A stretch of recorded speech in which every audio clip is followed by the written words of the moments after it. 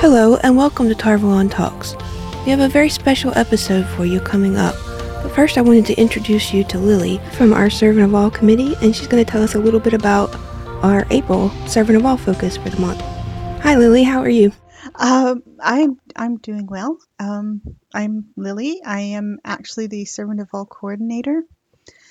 Everyone else works under me, i.e., everyone else works, and I just kind of go, okay, that sounds like a good idea. Yeah, she just good job, pat on the back. Yep. Our focus for April is actually on pets, specifically getting your pets spayed and neutered. That's a really good cause. As I say, as my cat gets up in my face. Well, every year in America alone, there are somewhere around, I believe they said 4.7 million, 6.3 million animals that enter the shelter. That's a lot. And there aren't as many in Canada, of course, but nearly half of those animals that enter the shelter are considered youths. They're kittens, they're puppies, they're juveniles. And that is a lot of kittens and puppies. And this comes from animals not being spayed and neutered. And it also, there's also the fact that, especially with cats, having a feral cat population can decimate wildlife, especially birds. Yeah, I think pet cats are responsible for more bird deaths than anything else. Yes. And more lately, shelters who can't handle the load are doing what they call TNR, trap, neuter, release. So if they find that a cat has been brought in or is trapped by them and was in an environment where it was actually healthy, even though it didn't have a home, they neuter or spay the cat, release it back out, because the cat is actually not in danger. They don't feel the need to make them have a home. Yeah. And this is actually reducing feral cat populations. There are colonies of cats in almost every city in the world. And there are numerous places that actually work to do TNR operations with feral cats to try to reduce the population. And they've been very successful in reducing their populations. So, yeah, the less babies that are being put out, so the less traffic in the animal shelters. I did look up the statistics on how many of those animals are unfortunately euthanized. And for the last 2 years, it's actually only been 10%. That's actually lower than what I thought. It's actually at an all-time low. That's really good. Yeah, because while there are 6.2 million animals going into the shelter, the number of animals going into shelters each year is actually dropping. That's good. You think that the tag neuter release is helping with that? I believe so, yes. It's become a big push. You can throw a rock at Twitter and hit 3 TNR tweets. Yeah. It's the same on TikTok. I think I follow 5 different TNR cat people, and they have their colonies and they've named all of them, and I think it's really cool. Yeah, and I know people who are trying to start retirement homes for cats because they're like, hey, these cats, they get old in the shelter, because older cats are also in danger of being euthanized because they are so old, or shy cats or dogs. Nobody wants to look at them. They want a kitten. Oh, yes. Or a puppy. Yes. When I went to adopt my Gingy, he was from the Humane Society, and he was being sponsored by PetSmart, so he was at their store. And I went in and I was filling out the paperwork to adopt him.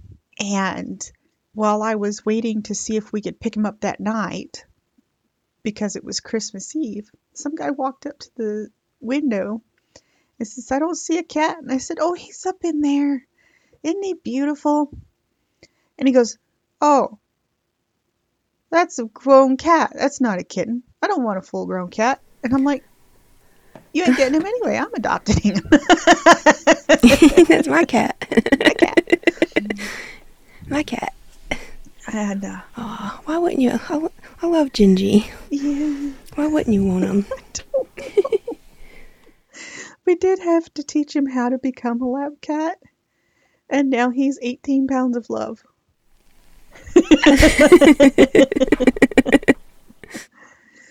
But it's very important to have your cat spayed or neutered, not only because it reduces the stray population, because all it takes is one time of Mr. Chester getting outside, and you've got however many females are available and in heat.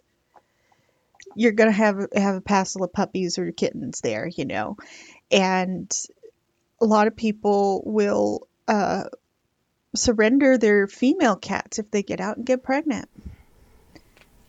Yeah. So When I was in high school, we had a cat show up on our doorstep that was pregnant. And we lived sort of out in the country, and we think somebody dumped her on the side of the road. most likely, yeah. But it also reduces, let's see here, for female cats, it reduces types of cancers they can get or are vulnerable to. For male animals, it reduces the male tendency to wander because they're driven by hormones to find mates. Yeah. So, you don't have them finding accidents in the road or getting hurt some other way or coming down with other communicable diseases because they get in fights with other cats and stuff like that. It protects your animals from all of that, and it reduces the load on shelters and wildlife. It's one of my pet projects, is helping the local shelters and making sure cats are spayed or neutered. No pun intended. Oh, every pun intended. Oh, every pun intended. That always be proud of your puns. So, what all do you have planned to do this month as far as fundraisers and awareness projects? Well, there will be awareness posts, but at this time, we're not doing a specific fundraiser. We will be giving tips on how to help your local TNR rescue or animal shelter. What we're actually raising funds for this at this time is another type of baby, a human baby, specifically ones that are premature and in NICUs. One of our members actually founded a nonprofit that puts together kits to help parents and babies in NICUs get through the difficult time. That's really sweet. Yeah, and you can find that post also in the Servant of All forum, David's Nightlights. Laura started the foundation after she lost her little one, and she wanted his life to make a difference. And we're trying to help by raising enough. Well, it will be donations of actual goods from a wish list. Enough to bring 4 big baskets to the NICU for families. Right. Is there anything else you want to tell us about for the Servant of All this month? Another project that we do have going on is the team has decided that they really like the read-alongs that they started in February. They had a lot of fun with those, and they're going to be continuing them in future months, so you can watch out for that. Or they continue with the same, the Black History, or they're going to find a different theme? They're going to try to have them match our monthly themes as much as possible. Okay. So that people can learn about different things.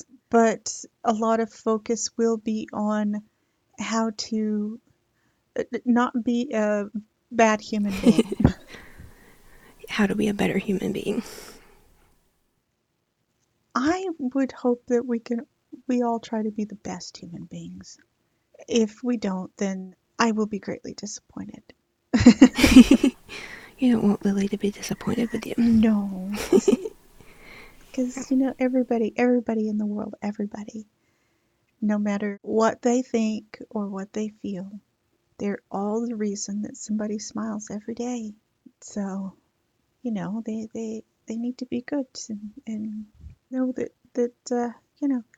there's something special about them. Well, thank you for joining us, and I hope to talk to you again soon. Thank you so much for having me. All right. Is there anything else you want to say to our listeners? Any parting thoughts or other things coming up soon? No, just remember, have your pets spayed and neutered. Do the Bob Barker. Yes. All right. Thank you very much. Hi, and welcome to a very special episode of Tar Valon Talks with the entire Tar Valon Talks team. We have gotten a hold of the pilot episode of Wheel of Time. This is a very special TV episode, straight to TV episode that was filmed a few years ago, and it has not been widely publicized. And while the graphics aren't as good as today's technology, it still deserves our time and attention. So without further ado, we enter here our cinematic critique of Winter Dragon.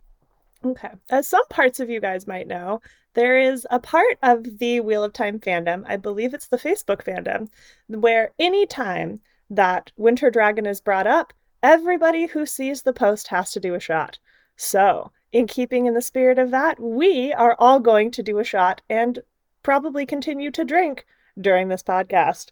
So, cheers, guys. Slanja. Salute. 911 is on speed dial. So, the opening, we hear the prologue, kind of. It gave me very strong, early 2000s TV show vibes. It reminded me a lot of, The Lost World, which I used to watch religiously on TV.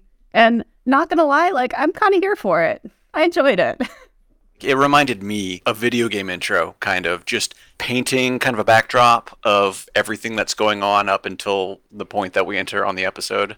I was actually really surprised to learn that it had been made in the early teens, I thought, because it had such strong early 2000s vibes. The intro, I believe, is remarkably similar to the intro of the video game, which came out in 1999. It pretty much is. I actually do really like that they have the logo as a wheel, and they have the chapter intro pictures along the side of the wheel. I thought that was a nice touch. I did actually think that was a nice homage to the books. Yeah, and the super cool graphics, sort of turning into the logo and becoming the wheel. What was that wheel filled with, by the way? It was a mysterious, murky purple substance. Is that our pool of Sidene? Maybe. So they did mention in the intro about channelers of the true power versus channelers of the one power. That's a little bit of a liberty for the TV show. It's not wrong entirely. I mean, that is kind of how the end of the series ends up, in a sense. Yeah, I was just surprised to hear a true power reference that early. Minute 0, basically, yeah. Yeah, it's something I associate with the back half of the series and is kind of sprinkled throughout. And I was like you said, Doll, I was like, it makes sense. It's probably not inaccurate. It just surprised me to hear. So the true power is what caused the War of Power to begin, because Lanfear was digging for this new source of power she had discovered, and by doing so, she bore into the hole of the Dark One's prison, and this power that she had discovered was actually the true power. So it's not wrong. Oh, spoilers. Wait, no, that's not really a spoiler. I mean, I feel like at this point we should say this episode is just going to have spoilers for the entire series because covering our bases here. Yes. Our alcohol-fueled bases, we cannot be held responsible for our spoiler versus non-spoiler reaction. Sorry. So yeah, it's not entirely wrong. It's an interesting choice of words, but not wrong. I feel like they probably wanted to give fans a lot to debate when they watched this. They thought, how can we make this show more controversial. I don't think that was what was going on in their heads at all. I think it was just put something out so we can keep the rights. Note that they were putting out the best product they could. It was a very high quality product. Well, you know me. I would watch it. I mean, I think the highest quality part of this, of Winter Dragon, is the opening credits, in which the names of the producers and the actors are overlaid over out-of-focus slow motion shots of the set and wild camera pans where you can see the castle where Lews Therin and Ishamael confrontation. For what it is, the set looks great. It's quite pretty. We get a nice call out to Billy Zane, who plays Ishamael, because that's absolutely how I picture Ishamael when I read the books. And an actor who plays Lews Therin, whose name at the moment escapes me. I don't think he has any other credits on IMDb. So. You know, he really went for it in this episode. But I was wrong. Max Ryan is Lews Therin, and he has 26 credits, mostly extras on things as Sex and the City 2 and Rage and The Hunchback. You know what? Good for you, Max Ryan. You go, Max Ryan. Yes, you go, Max Ryan. You know, Billy Zane is Ishamael. He does your favorite thing a few times during the episode, if you caught it. He just calls him Lews. He does? He does. I don't remember that. It happens at least once. No. Yes. I heard Lews Therin call his son Lews Jr. Yes, Lews Jr. exists.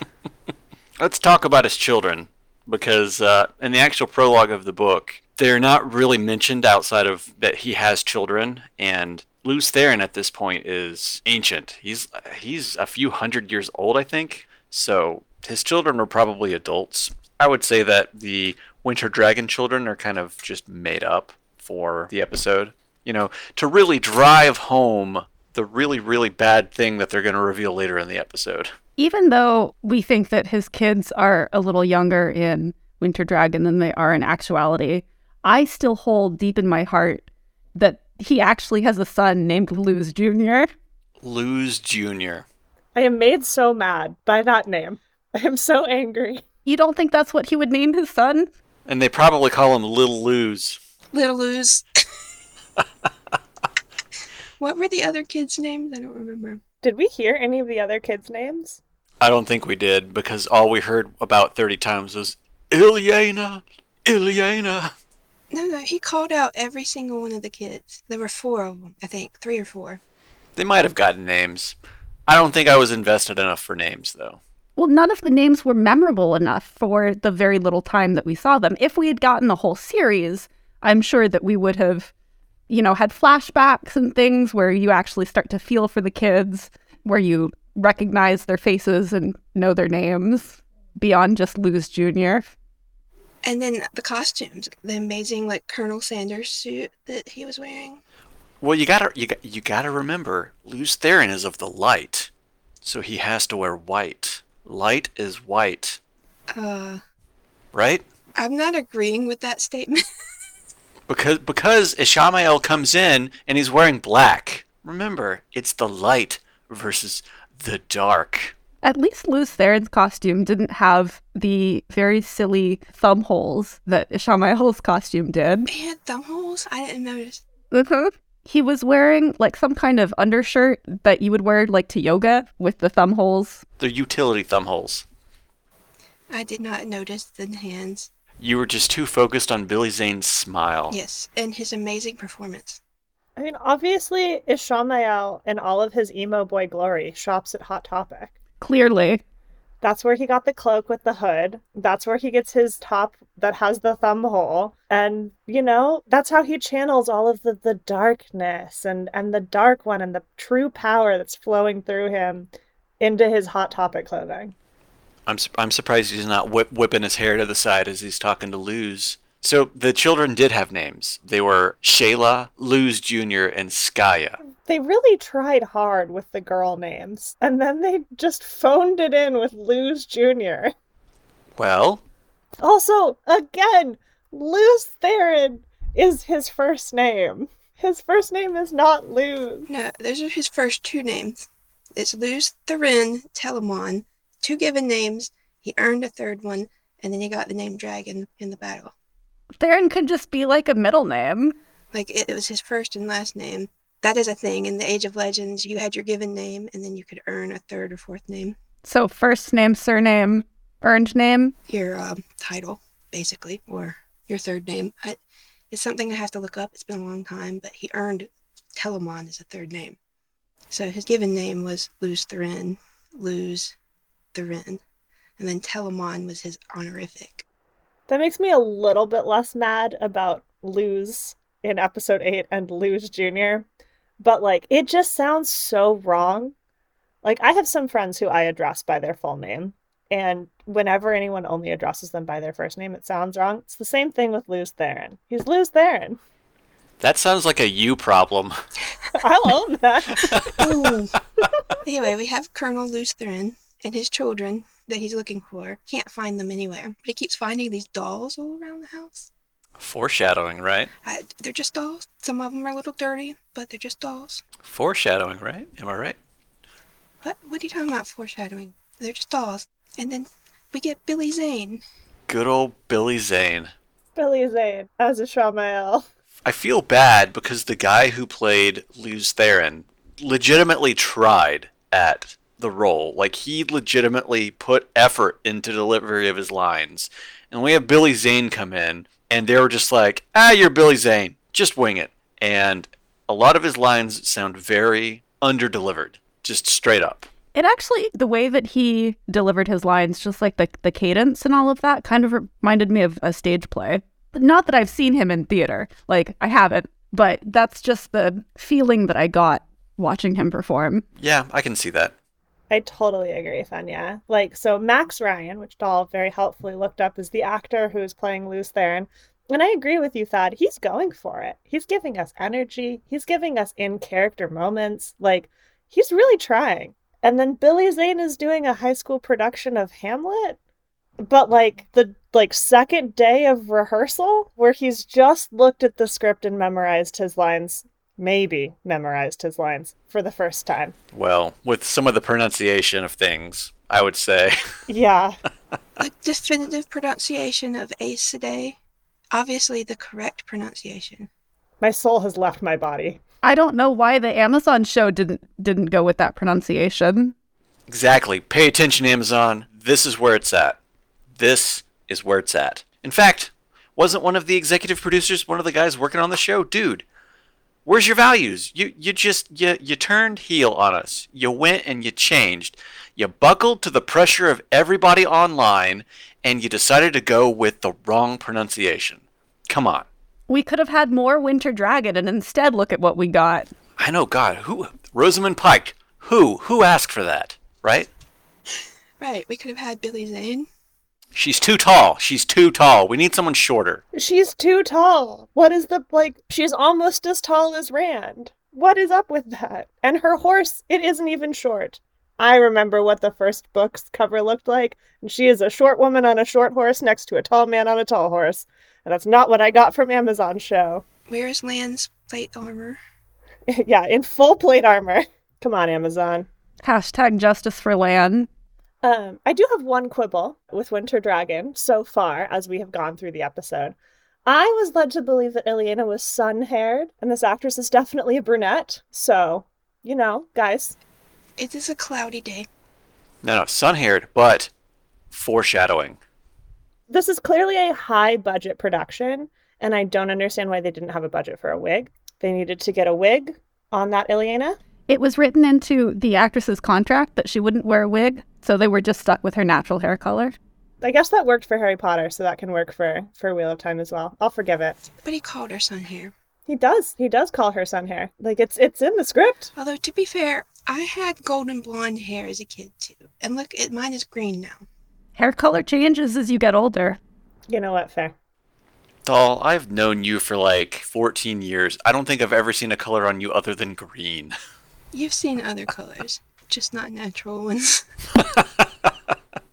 Hair color changes, but monikers are forever.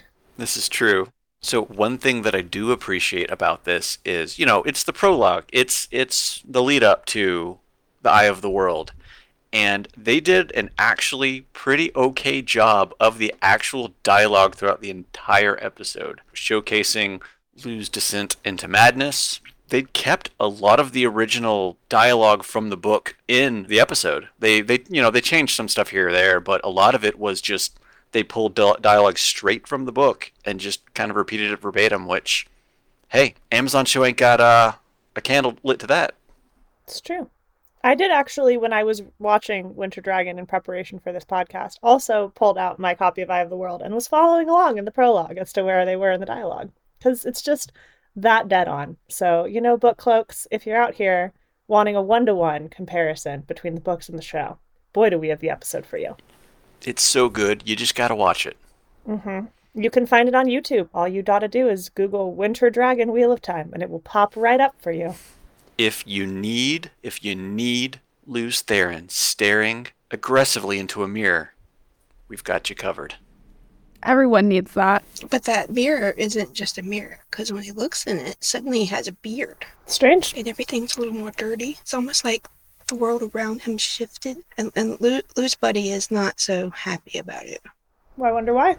Yeah, because good old Ishamael is... What's he trying to do at this point? I guess he's trying to turn Lews Therin over to the dark, one could say. Or maybe he's pitying him. He's trying to get him to remember. He wants him to remember. I mean, I could have thought that he just wanted to rub everything in Lews Therin's face. He wants him to remember. He says so, with honestly less emotion than you said so, doll. He said, remember. I'm genuinely not sure there's that much acting going on. You might be right. He said it really loudly. I think it's something along the lines of, remember. Yeah, he also did the Vulcan mind meld. He did, because he was... Remember, he was showing Lews Therin the truth. What is actually going on? Because what has Lews Therin been doing this whole time? Running around screaming his wife's name. I think we're up to like 25 Ilyanas at this point. Ilyana. Looking for the children. He keeps finding dolls on the floor that he keeps picking up. Like, how many dolls do these children have? Way too many. Well, you know what? For Lews Therin, not enough.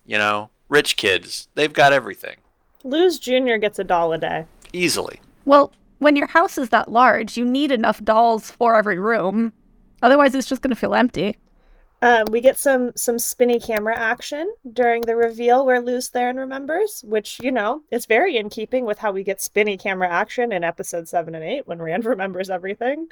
I'm sure that Rafe and the Amazon showrunners did take some inspiration from that. And they were like, aha, this is a motif that works. If it works, it works. Yeah, it's not broke. Yes, and then, bam, all of the dolls suddenly turn into dead people. So he's been picking up dead people this whole time. He definitely picks one up at one point, and, I have to just wonder about the physics of that. Exactly how physically strong is Lews Therin? Because he picks one of those dolls up and is just holding it in his hand. Listen, he's the dragon. We don't need to explain anything. He's the dragon. True. You know what? You're right. How dare I question Lews Therin Telavon? Right? I mean, remember, we see him channeling lightning in this episode. That's right. And when he remembers, he gets the, dragon wings out of lightning, the high-quality effects that we could have had if Amazon had given us the budget. Super high quality. No expenses spared. Incredibly high quality. $1 billion lightning wings. Good job. Amazon could never. Any Instagram influencer would be jealous of these wings. Mm-hmm. Mm-hmm. Billy Zane has shown up, and he's just like, I'm Billy Zane. No, actually, I'm Ishamael. No, he's Billy Zane. He's definitely Billy Zane. He's Billy Zane, yeah. This is another turning of the wheel, by the way. Yep. And he has spent the entire time at this point trying to get Lews Therin to remember so he can be like, haha, bitch. And now Lews Therin remembers, and he sees Ilyana, and he starts screaming for help in a way that I find is one of the few moments where I'm like, Max Ryan, you should have done another take. Because the way that he yells at the light, it's not like Light, help me, which is like, if you were in shock or whatever, he's like, Light, help me, as if it is like a physical human being who is standing right next to him, should be assisting him right now. Well, to be fair, he is completely taken by the madness of the taint at this point. So, one could surmise that he sees the light as a physical embodiment to help him. Thank you very much. Yeah, and the light is just standing there like a thunderstruck deer. Just, I don't know what to do. The light is like, bye, Felicia. You've been taken by the taint. I'm going elsewhere. The crater's like deuces him out. The light is just up and out of there. Yeah, speaking of the taint, Billy Zane helpfully explains the taint and the breaking caused by the Aes Sedai. The one true pronunciation. And he does offer to bring Ilyena back. He's like, yeah, the Dark One could bring her back if you want me to. And he's just chilling, I believe on like a half wall, just watching Luce there and have a mental breakdown. This is the foreshadowing, because she didn't have sun hair, and now she comes out in dark cut clothing, and you just see her with that dark, sultry look like, yes, Luz, come to the dark side. Look, she looks really hot, okay? Like, I know I have, like, a villain complex. Fenya can attest I have a villain complex, and especially for evil women. But, like, when she walked out, I was like, damn, Ilyena, get it, girl. Like, darkness is looking good on you. So you're saying that this is the Dark Universe, Ilyena? Yeah. She's like, she's like, come to Thakandar, forge your sword with me. She's entering her Hot Topic era. The camera cut away when she was kind of doing the hair flip kind of emo. To be fair, emo girls couldn't really flip their hair because they had 5 pounds of hairspray in them. That's very true. Yeah. So you guys have been saying that Lews Therin is claimed by the madness. He does seem very... I mean, once like evil Ilyena comes out, he does seem to sober up, unlike all of us. He becomes very lucid. He's in that moment of lucidity before, we've all read the prologue. We know what happens. And you know what? That don't happen here. It doesn't happen here. The Winter Dragon doesn't know what happens, but we do. But he does say, light forgive me, in the most deadpan way possible.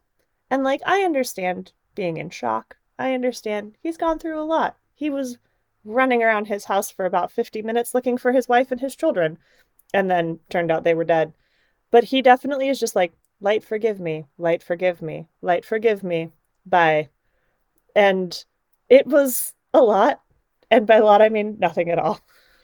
He takes a dagger and he slow-mo walks up a set of stairs with a knife, with the whole, like, intention of, I'm going to go upstairs and kill myself. Deal with it. Upstairs and played snakes and foxes. And give little Luz Jr. a fist bump. He picked the wrist up off the floor and fist bumped it. I guess they fist bumped in the Age of Legend. Glad to see that survived. It's canon now. It was way cooler to raise a mountain than walk up a set of stairs and gut yourself with a knife. Yep. Yeah, I guess in the Winter's Dragon universe, there is no Dragon Mount. Or that's something they were going to explain later on. Like, he already created it in his madness. Now this is like phase 2. What if in episode 1 of Winter's Dragon, The Wheel of Time, as presented by Larry Mandragoran, we get to see in the first seconds Dragon Mount Rising? That would be cool. That would be very cool. I do also want to call out that Ishamael, the way that he is calling for Lews Therin is slow-mo walking up those stairs with, I believe, a choir, from what I remember. My drunk brain could be misremembering that or overlaying it because I think it would be effective, but the way that he is calling after Lews Therin is with the most emotion that Billy Zane has put into any line. And about the same level of emotion that Lews Therin was putting into when he was calling for Ilyena. So, love triangle? I believe it. He was like a hurt girlfriend trying to win the man back. He was. He was like, why would you kill yourself for this golden-haired, silly wife of yours who doesn't even have golden hair when you could have me? Hot Topic Ishamael. Am I not good enough for you, Lews Therin? Remember, earlier in the episode, he's trying to convince him, you sat in the Hall of Servants. You wore the Ring of Tamerlane. You defeated me. at the gates of what was it, Paradisen. That was literally more acting. Again, more acting than Billy Zane does for any of those lines. Is it Amael or Damondred that was always competing with Demon Dread. Demon Dread is the one who is always competing, because nothing will ever eliminate Demon Dread's out of the blue show up in the last battle, yelling for Luce Theron for presumably a day and a half. Rand completely unaware that Demon Dread exists, let alone is at the last battle. Yeah, he walks in with the entire Sharran army, and he goes, "Luce Theron!" And Rand is over there like, "Who's this joker over here?" Rand is unaware completely. And then Demon Dread gets, after murdering one of the royal brothers and almost murdering the other, eventually gets killed by Lan. But, like, Demon Dread is, we need to have a whole other podcast about how pathetic Demon Dread is, because he puts crazy ex-boyfriend to shame. Oh, by a long shot. Yeah. Like, even Lanfear's not that insane. At least Rand knew Lanfear existed. You know what? Lanfear turned somebody inside out when she found out that Rand was messing around with other women. So, I feel like that's kind of... I don't know. I think that Demon Dread wishes he was that cool. True. Demon Dread just had to have a beard. He had a wife or a girlfriend or whatever who's actually a beard, because we all know he's in love with Luce Theron. Secretly, yeah. As Ishamael is in Winter Dragon. Yep. And I mean, we've seen Max Ryan, kind of a cutie. We've seen Ishamael on the Amazon show, like actually hot. And then Yosha, also super hot. So the more I watch the shows, the more I'm like, you know what, guys, I get it. I don't blame you for your weird obsession with these people. They're hot. And yeah, so the episode ends with a fade to white. And then the outro and incredible fire graphics. Just incredible fire graphics burning the dragon banner. Yes. The coolest graphics ever. Totally straight out of, like, I was trying to think of the visual effects software I had in the 90s. It's like something off of a PlayStation 1 game. Yep. So let the dragon again ride on the winds of time. And then the very emotional appeal from Billy Zane that it will not be done until the end of time.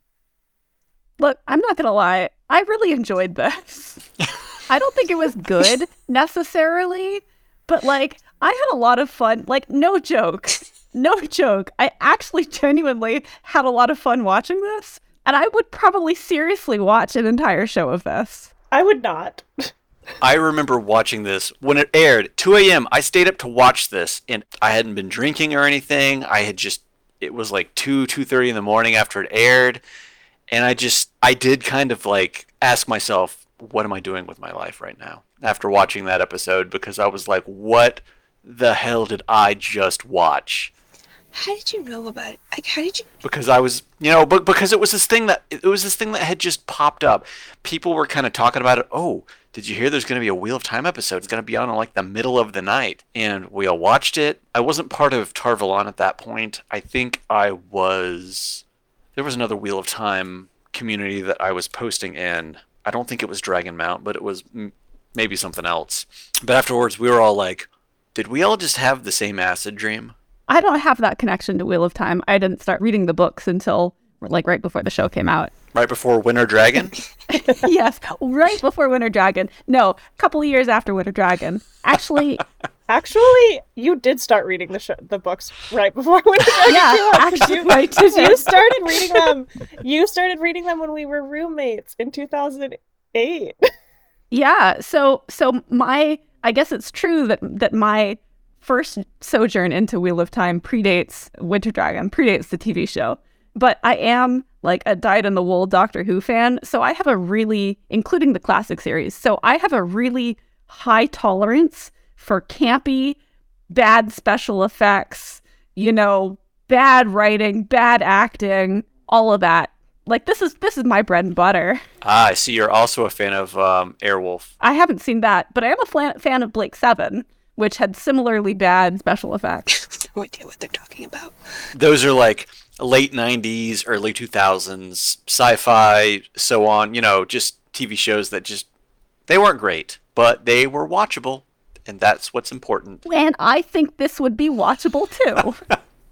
If this had come out in, 95 to 99, even early 2000s, if this had come out any time before 2005, I would absolutely think that Winter Dragon was on some level of watchable and some level of halfway decent. The problem is that it came out in 2013, and at that point, there's no excuse for this other than we had no budget and we wanted to do a fantasy series that was on level with The Room, which if you guys have not watched The Room, please do yourself a favor and do so. No. Don't. Do yourselves a favor. It's so good, guys. Don't watch it so Doll, you can cut this, but everything about that movie. So hard. Nope. I love that movie. I love that movie in the same way that I like Winter Dragon, in that I like torturing people by forcing them to watch it. I feel like if this episode, like you said, early 90s, or late 90s, early 2000s, if this had come out before social media had really taken off, I feel like it would have held on a little bit better and entered that kind of shared nostalgia for it, instead of we all just get on social media and just crap all over it. Undeservedly. This could have been a cult classic. It was obviously rushed, and if you guys haven't figured out yet that we were not entirely serious in our review of this. Except maybe Fenya. Yeah, except maybe. I mean, look, I acknowledge that it's a cash grab. It very evidently looks like that. It's not good by any metric, but I still really had a lot of fun watching it. Well, if you don't know the history, it was a rights grab. And I learned that the next week. Red Eagle Entertainment had bought the rights to all media based on the Wheel of Time. They had produced some comic books, and their rights were expiring the day or maybe the week after this aired. It was basically they had to produce something in order to hold on to the rights. And this happens a lot. You'll get movies produced in a franchise that are very obviously low budget, never really distributed. If you need a good example, Spider-Man is a perfect example of this. All of the Spider-Man movies, if you notice, one gets made about every 5 years because with the, I guess, all of the legal wording and everything, if they don't make a movie or do anything with the property in a this amount of time, rights revert back to Marvel. And Sony's like, well, we don't want that, so we will continue to do something every half decade so that we hold on to the rights of Spider-Man. So their options were expiring in the year that this was produced. And they had to produce it and they had to publish it. So basically they bought a half an hour on a low-budget cable network in the middle of the night, and they threw something up without telling anybody. So this was produced for them to hold on to the rights. And that's why you see Larry Mandragoran's name on Amazon's, because in the fight over this episode, the settlement included him having his name going forward, even though he doesn't necessarily have any input. And there is no doubt in my mind that Rafe and the Amazon showrunners, in particular Rafe and Harriet and the people who truly love and care about the Wheel of Time who are working on the Amazon show, were aware of the history behind Winter Dragon, have probably watched Winter Dragon at least once, if not more than. And I am confident that because Winter Dragon exists, we didn't get anything like the prologue in the show. We got, the version of the breaking. We get the reference to it in episode 1 in the cold open. We get the version of it in the animated Wheel of Time Origins, and we get that other scene in the cold open of episode 8. But it's very clear that Rafe made a conscious decision that nothing that happened in the Wheel of Time TV show was going to look anything like Winter Dragon because of the fraught history behind this release and the production of it. And honestly, because it's just bad. Like, I'm sorry, Fenya. I know you like it. I don't know why. But it's bad. No, I'm not denying that it's bad. Like, yeah, it is bad. But I still really had fun. I'm glad you had fun. I have fun making people watch it if they like Wheel of Time and being like, oh, you like Wheel of Time? Have you heard of Winter Dragon? By the way, we should all take a shot now. To be fair, the first time you showed it to me, which I think was before I had finished reading the books, I did not like it as much. I was like, what is this crap? I don't understand anything that's going on. But now that I've finished the series, I'm like, okay, you know, I would watch a TV show based on this. I don't think it would be any good, but I would have a lot of fun doing so. Yeah. Okay. And I do think that Rafe's decision to not have anything like this was the right one. Like, I think that we had a much stronger first season because we didn't have this prologue. It's not a great introduction to, like, what's happening in the bulk of Wheel of Time if you get it very first thing. Yep. So my theory for what Billy Zane did on set here is that he showed up, he got his script, he read through it twice, and he memorized exactly the lines that they were shooting in that particular second, said them with exactly no emotion, and then went and looked at his script to memorize the next lines. Because it is truly, his acting is so bad. Just so bad. It's not great. We'll say that. But that's what makes it really fun. I really have to wonder how they got Billy Zane on that. He was probably 50% of production costs, Right? if I had to guess. Probably. Him and the set. Either that or he's just knows somebody and was doing it on a lark. Maybe he's a big Wheel of Time fan. No way in hell he is a big Wheel of Time fan with that performance. True. And not with saying Ace Sedai.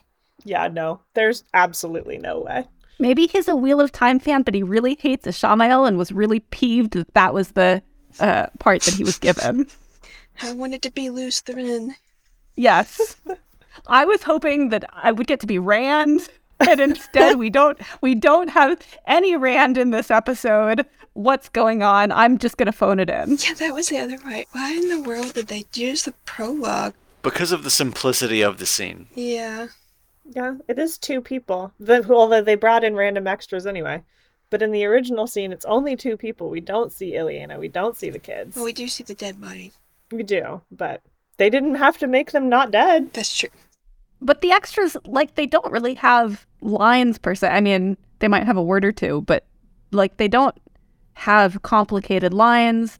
It's a very closed set. Like, there's just that one set piece as opposed to doing something in the Two Rivers, which would be a little more complex. They could have done the Raven scene. It would have been as simple with a few more characters. I feel like Ravens, like Winter Dragon, was not as well known as the prologue because it was originally only released in that YA version of the books. But at least would have introduced our principal characters and not the extraneous characters that we only really hear about in Legend. I mean, honestly, you could have done anything except what they did in Winter Dragon, and you would have been much better. Like the fan production of Thad's favorite scene, which is also on YouTube, of Rand and Mat going to the inn and Rand's first time channeling and blowing the wall off of the inn. Wait. There's a fan production of this? You haven't seen that? No. I thought I said that to you, Thad. Okay, Thad, after we're done recording, it's really good. It's like actually really good considering that it is produced with probably about as much budget as Winter Dragon and done entirely by fans for no profit. Like, this is me going on record saying, go search for like Wheel of Time fan scene. It came up when I was searching for Winter's Dragon. Yeah, it's really good, and Thad, it's your favorite scene. So I could have sworn I sent it to you after we recorded the episode where you talked about your favorite scene. Maybe you did. Maybe I'm just dumb. But I'll send it to you again. I am pretty dumb after all. Only after, what, 6 beers? You're like, what, 7 beers in at this point? No, 4. Come on. 4. Okay. 4. My bad. Well, you're only dumb after 6 beers, so you're not dumb yet. 4 pints of 16 ounces each. So you do the math. No, thank you. I was an English major. 16 times 4 is 64. Oh, yeah, it is, because it's 8 times 8. You say that? Anyway, it's good. Like, that's actually good and is done way better than this. I just put a link in the chat because I had it up earlier. We can put the link in the show notes. So in case y'all haven't caught on by now, happy April Fool's Day. This is in no way, shape, or form a serious analysis of Winter Dragon, starring, in case, again, you missed it, Billy Zane. I should note, if this is the first time you've ever listened to this podcast, please, for the love of the dragon, go listen to a different episode, because this is not what every episode is like. If you have any questions or topics that you would like us to talk about, feel free to send us an email to producertvt@gmail.com, or you can join us on tarvalin.net. All complaints about this episode will be filtered into the trash bin. In our general forums on tarvalin.net, we have a special thread called Tarvalin Talks pinned at the top of the page. You can also chat with us via tarvalin.net's Discord server and the Tarvalin Talks Discord channel. Thank you all if you've managed to listen to the very end of this. We really appreciate it. And if you enjoyed us getting drunk on the air, please let us know. I think we'd be happy to do it again. Thanks. Peace. See you later, alligator. Peace. Eliana! Eliana! Remember.